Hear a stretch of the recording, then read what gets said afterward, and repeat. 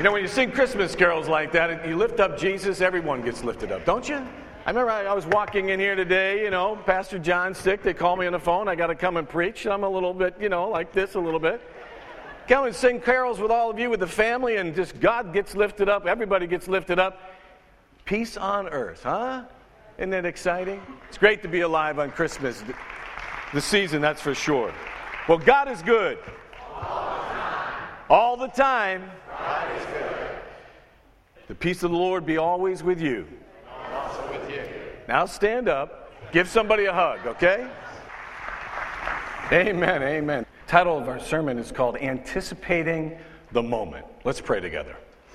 Heavenly Father, I want to just ask you today that you would forgive me and cleanse me of any sin that would hinder the preaching of your word.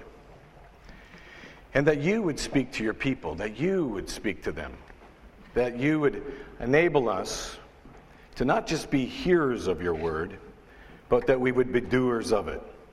That you would not just stir us, but that you would change us, Lord. Lord, we are anticipating today what you're going to do in this service. And we ask for the fullness of your Spirit to lead and guide and direct us this morning. In Jesus' name, amen and amen. Again, the title of my sermon is called Anticipating the Moment. Now, anticipating the moment for what? Growing up, my family never went to church. My father was an atheist. So we never were in a service like this. And growing up, I didn't have any real understanding of who Jesus was or what he had done until I got to college. I'll tell you about that in just a moment. But Christmas to me wasn't about Jesus at all. Wasn't about Christ at all. Matter of fact, if I would have been sitting in the service with you and I would have heard the pastor say, hey, the title of my sermon is Anticipating the Moment, I would have said, yeah, I'm anticipating the moment. I'm anticipating the moment I get up in the morning and I run down on Christmas Day and I go under the tree and I open up the presents for me. That's what my response would have been. I would have been all about giving gifts and getting gifts. Wouldn't have been about Jesus. But because I would have been sitting in the audience with you growing up, and I would have heard all the Christmas carols, I would have heard the scriptures being read, this question would have came to my mind. I would have been a little confused, and I would have said, why would all these people be anticipating the birth of Christ? I mean, why is the birth of Christ so important? Now, you might be like me. You might be sitting out there asking that question, kind of wondering, like, why is the birth of Christ so important? Why were so many people anticipating that? And if that's your question, I want to help answer that question. Because once I got to college, there was a young lady who began to answer those questions for me. And if you're like me, I want to help you understand that this morning. Matter of fact, our scriptures gives us the answer. In verse 10, it says this, "But the angels said to them, 'Do not be afraid. I bring you good news of great joy that will be for all the people.'" Now notice it says all the people, not some of the people, all the people. That means this is good news for all of us. It's good news. And what is the good news? It tells us in verse 11, "Today in the town of David, a Savior has been born. A Savior has been born. His name is Christ the Lord." You see, when the shepherds would have said that what the angels would have said that to the shepherds, they would have got really excited because for thousands of years, the Jewish people were looking forward to the Messiah, the one who would be born and would deliver them not only physically, but spiritually. You see, they understood that they had broken the laws of God. They understood that God needed to forgive them. They needed to be forgiven because they broke the laws of God. So they were looking forward to that one who would come to deliver them, to forgive them of their sin. You know, we're just like the Jewish people. We know that we've broken the laws of God. I don't believe that there's anybody in this place that would stand up and say, "Hey, I'm perfect, Ed. No, I don't need a Savior. I'm perfect. I've never broken the laws of God. I've never done anything. I haven't lied. I haven't cheated. I haven't been angry. I have always loved God perfectly, and I've always loved my neighbor perfectly." Now, if I stood up and said that, I'll tell you this. my family. And a number of you would stand up and say, Pastor Ed, you're crazy. That's not the truth. So I know that all of us are in the same boat. We wish, hey, listen, we wish we would have, we wish we could take back some of the things that we've said and done. But we've said and done them. You can't rewind the tape. We've blown it, and we know it. So we would agree with the scriptures that says this. It says this in Romans 3:23, for all have sinned and fall short of the glory of God. We'd all agree with that. But that's our problem, you see. And that's why Jesus had to come. Here's what the Bible says as well. In Romans 6:23, it says, for the wages of sin is death. In other words, when we sinned, we broke the laws of God, and our relationship with God was broken. Spiritually, we were dead. And that was our problem. That's why Jesus Christ was sent. He was sent to die for the sins that we've committed so that we could be brought back into a right relationship with God. This is what the Bible says. But the gift of God is eternal life in Christ Jesus our Lord. In other words, Jesus came, yes, he went to a manger. But he didn't stay in that cradle, if you will. He ended up going to a cross. And there he died on the cross for our sin. He who knew no sin became sin for us. And he died. The Bible says the wages of sin is death. In order to pay off our debt of breaking God's law, someone had to die. Jesus Christ died in our place. He who knew no sin became the perfect sacrifice for us. And God's wrath fell upon him so it doesn't have to fall upon us. That's why Jesus died on that cross. He died for the sins of the world. So he alone has the power and the authority to forgive us of our sins. Why? Because he didn't just die on the cross, he walked out of the grave. And when he walked out of the grave, he overcame death. He alone has the power and the authority to forgive you of your sin and to give to all of us eternal life. In other words, once we believe in Christ, he alone has the power to forgive you and to guarantee that heaven will be your home. See, that's why people were anticipating the birth of Christ. They were looking for that day that they could know that they were forgiven and that heaven was their home. Listen what the Bible says. In 1 John chapter 5, verse 13, it says this. I write these things to you who believe in the name of the Son of God, so that you may know. So that you may know what? The word know there means literally to know for certain. To know guaranteed. And what are we guaranteed? Hear this. This, that you have eternal life. And how do you get this? By believing in Jesus Christ. The Bible also says this in Romans chapter 10, verse 9. If you confess with your mouth Jesus is Lord and believe in your heart that God raised him from the dead, you will be saved. In verses 10 and 11 it says, for it is with your heart that you believe and are justified, and it's with your mouth that you confess that you are saved. As the scripture says, anyone who trusts in him, meaning Jesus, will never be put to shame.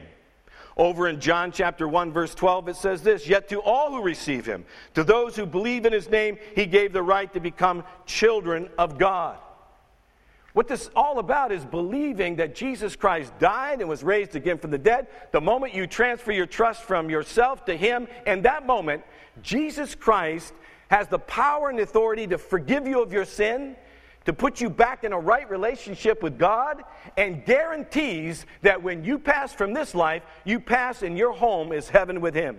That's what Jesus Christ has done. And that's why so many people were so excited, waiting and anticipating the birth of Jesus Christ. I'll never forget the moment that I turned my life over to Jesus Christ and Jesus changed my life. He guaranteed me forgiveness and brought me into a right relationship with God the Father, and I know that heaven is my home. It was June 9th, 1979. I was down at Three Rivers Stadium, standing at second base, trying out with the Pittsburgh Pirates. Now, before I tell you that story, let me go back to the backstory. Remember, I didn't grow up in the church. My father was an atheist. I never did what you're doing until I was almost 22 years old. But while I was growing up, Jesus to me was something that you said when you were angry. I had no clue of who he was or what he had done for me till I got to college. And there at college, a young lady came to me and she started talking to me about Jesus Christ. And she started telling me, and I'm talking about months after months, talking to me about Jesus, answering all the questions that I had about him. Telling me some of the things that I told you this morning. And I remember one time she looked at me, she said, Ed, what's your greatest need? And I said, to play baseball for the Pittsburgh Pirates. That's what I think. I think once I play for them, everything's going to be perfect. And she said to me, well, what happens if you're not good enough? What happens if you get hurt, you get too old, you can't play the game anymore? And when you finally hit that wall, Ed, and you will, when you hit that wall, I am saying to you that there's more to life than baseball. Matter of fact, there's more than life that's going on right now. There is life after death. And Jesus Christ died on the cross for your sin, and he was raised again from the dead, and he has the power and authority to guarantee that you're forgiven and heaven is your home. She said, do you not want to know him? And I said, well, that's good for you, Anna, but I'm all about baseball. So I graduated from college. And there I was at Three Rivers Stadium in 1979 on June 9th. They brought everybody that they were drafting that year together to look at them one more time. And when they're looking at you, they do a couple of things. One thing is they run a 60-yard dash. So everybody lines up and runs to find out who the fastest person is in the camp. The second thing that they do is they put you out in right field, and you throw from right field into home plate to see who has the strongest arm. The third thing that they do is they stand you at home plate, and you run from home to first to see who's the fastest from home to first. And the last thing you do is you play an inter-squad game. So there we are, all of us men, lined up in lines, 2 by 2, running, and they're timing us. And after everybody had ran the 60-yard dash, they called 2 numbers out, mine and a kid from Wheeling, West Virginia. We line back up, we run again, and I beat him. And I'm walking over towards second base. I'm standing literally at second base. And my scout comes running up to me and he says, Ed, you're the fastest guy in the camp. All you got to do is throw, and we will sign in the first, second, or third round. And he turns around and he walks away from me. He had no clue that I had hurt my arm. And that the whole season, my college senior year, they stuck me out in left field. And if you know anything about baseball, they bring a cutoff man way out there, and they hid me out in left field because I didn't have an arm anymore. So I just made these really short throws. So when he walked away from me, the fear that I had was facing me, that I was not going to be able to throw. And right then in that moment, Anna's conversation came back into my mind. She said, when you hit that wall, when you're not good enough or you get hurt, or there's Jesus Christ. Now, nobody had to tell me about the fact that I had broken the laws of God. I knew that I had done all kinds of crazy things. I knew that. So I knew I needed a Savior. I just didn't want him at that time. But right now, I was wanting Jesus. And you know what? She also told me, she said, but when you come to Jesus, Ed, you got to be committed to him like you were committed to baseball. You can't, either you go all the way or don't go at all. So I knew exactly what I was doing, and I knelt down at second base, and I asked Jesus Christ to forgive me, and I asked him to be my Savior. And then I remembered, right after that moment, I remembered that that Anna said that Jesus could heal. So I prayed this prayer. Lord Jesus, if you could heal, it would be a great time to do it right now. Well, I got up, and I walked out into right field, and I threw horribly. Well, to go through this story quickly, we had a great time. I was the fastest guy from home to first. We had a great inter-squad game. I actually hit one off the wall. I had a great day, except I couldn't throw. 2 weeks later, the guy from Wheeling, West Virginia that I beat in the 60-yard dash got signed in the 7th round, and my name was nowhere. But 2 weeks after that, I was driving my car, and a semi almost hit me head on, and I drove out into a grape vineyard, and my hands were up on the steering wheel, and my heart was up in my throat. And I was scared to death. I really was.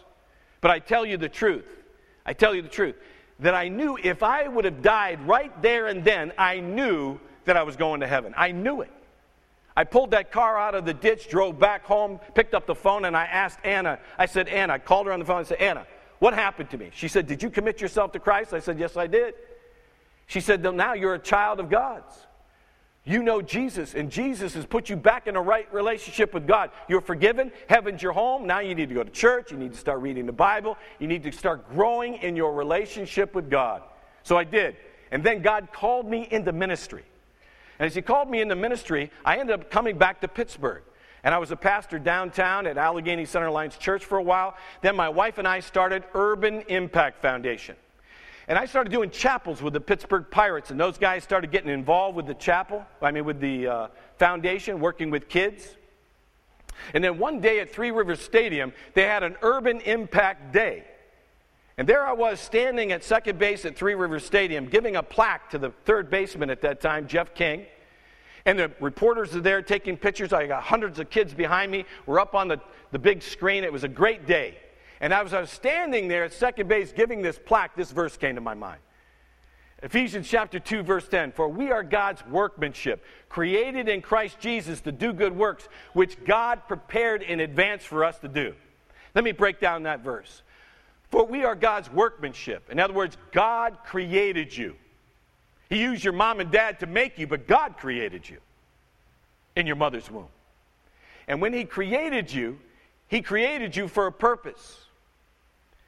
And the second thing that it says there in that verse, that we are God's workmanship, created in Christ Jesus. In other words, those of us who transfer our trust from ourselves to Jesus Christ, we're not only created by God, but we become a child of God's. We begin a relationship with Him. So I stood there at second base and I realized, man, God created me. I have a relationship with God. I'm part of the family of God. Then the verse says this, for we are God's workmanship, created in Christ Jesus to do good works, which God prepared in advance for us to do. And I realized, in advance for us to do, what's that all about? In other words, God knew about you and knew about me before He ever created the heavens or the earth. God is all-knowing.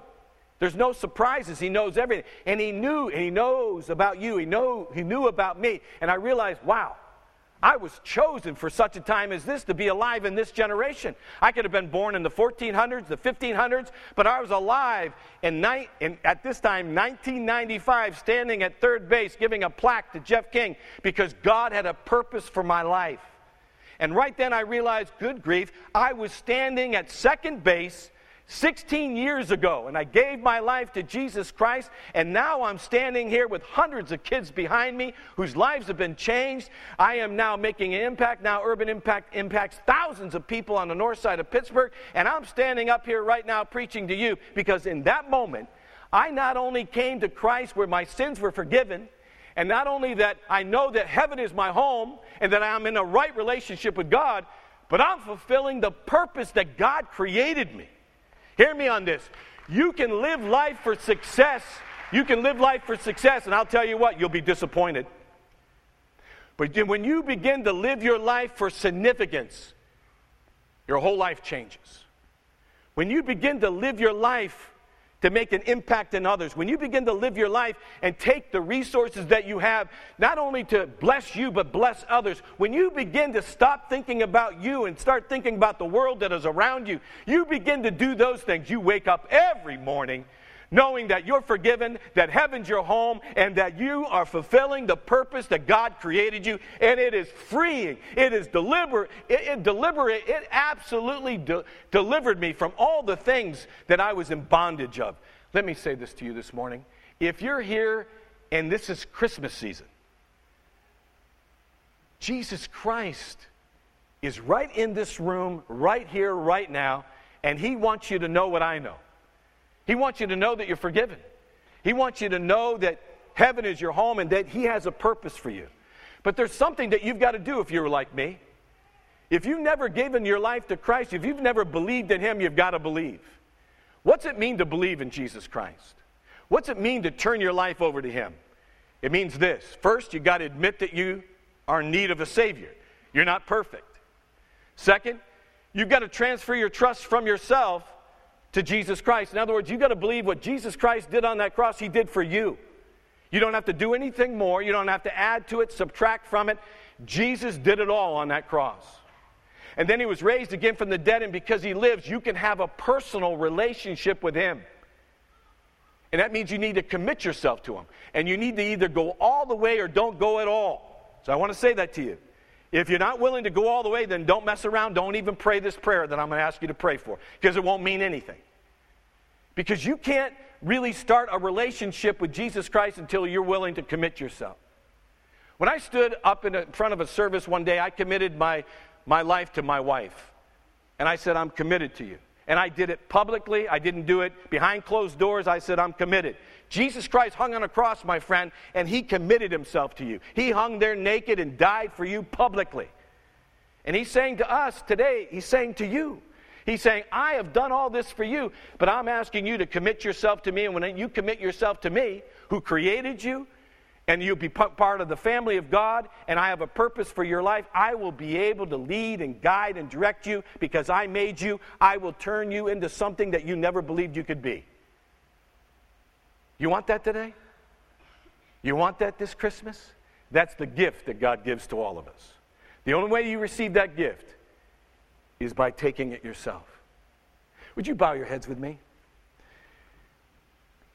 Just like I was at second base and I gave my life to Christ, you could do that this morning and God will change your life. And it's simply just asking Jesus to forgive you of your sin and asking him to forgive you and then committing yourself to him and starting this brand new relationship. If you would like to pray this prayer with me and you're saying, Pastor Ed, I need to pray. I want Jesus in my life. If that's you today, would you please just lift your hand up? Just lift your hand up. Let me know, and as I see your hand, I'm going to pray with you. Anybody?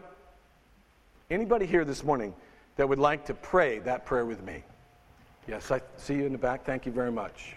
Those of you, there's a couple of you that are praying with me, and that's what I prayed. I was anticipating that hopefully somebody this morning would come to know Jesus. Let's pray. Just pray with me, would you?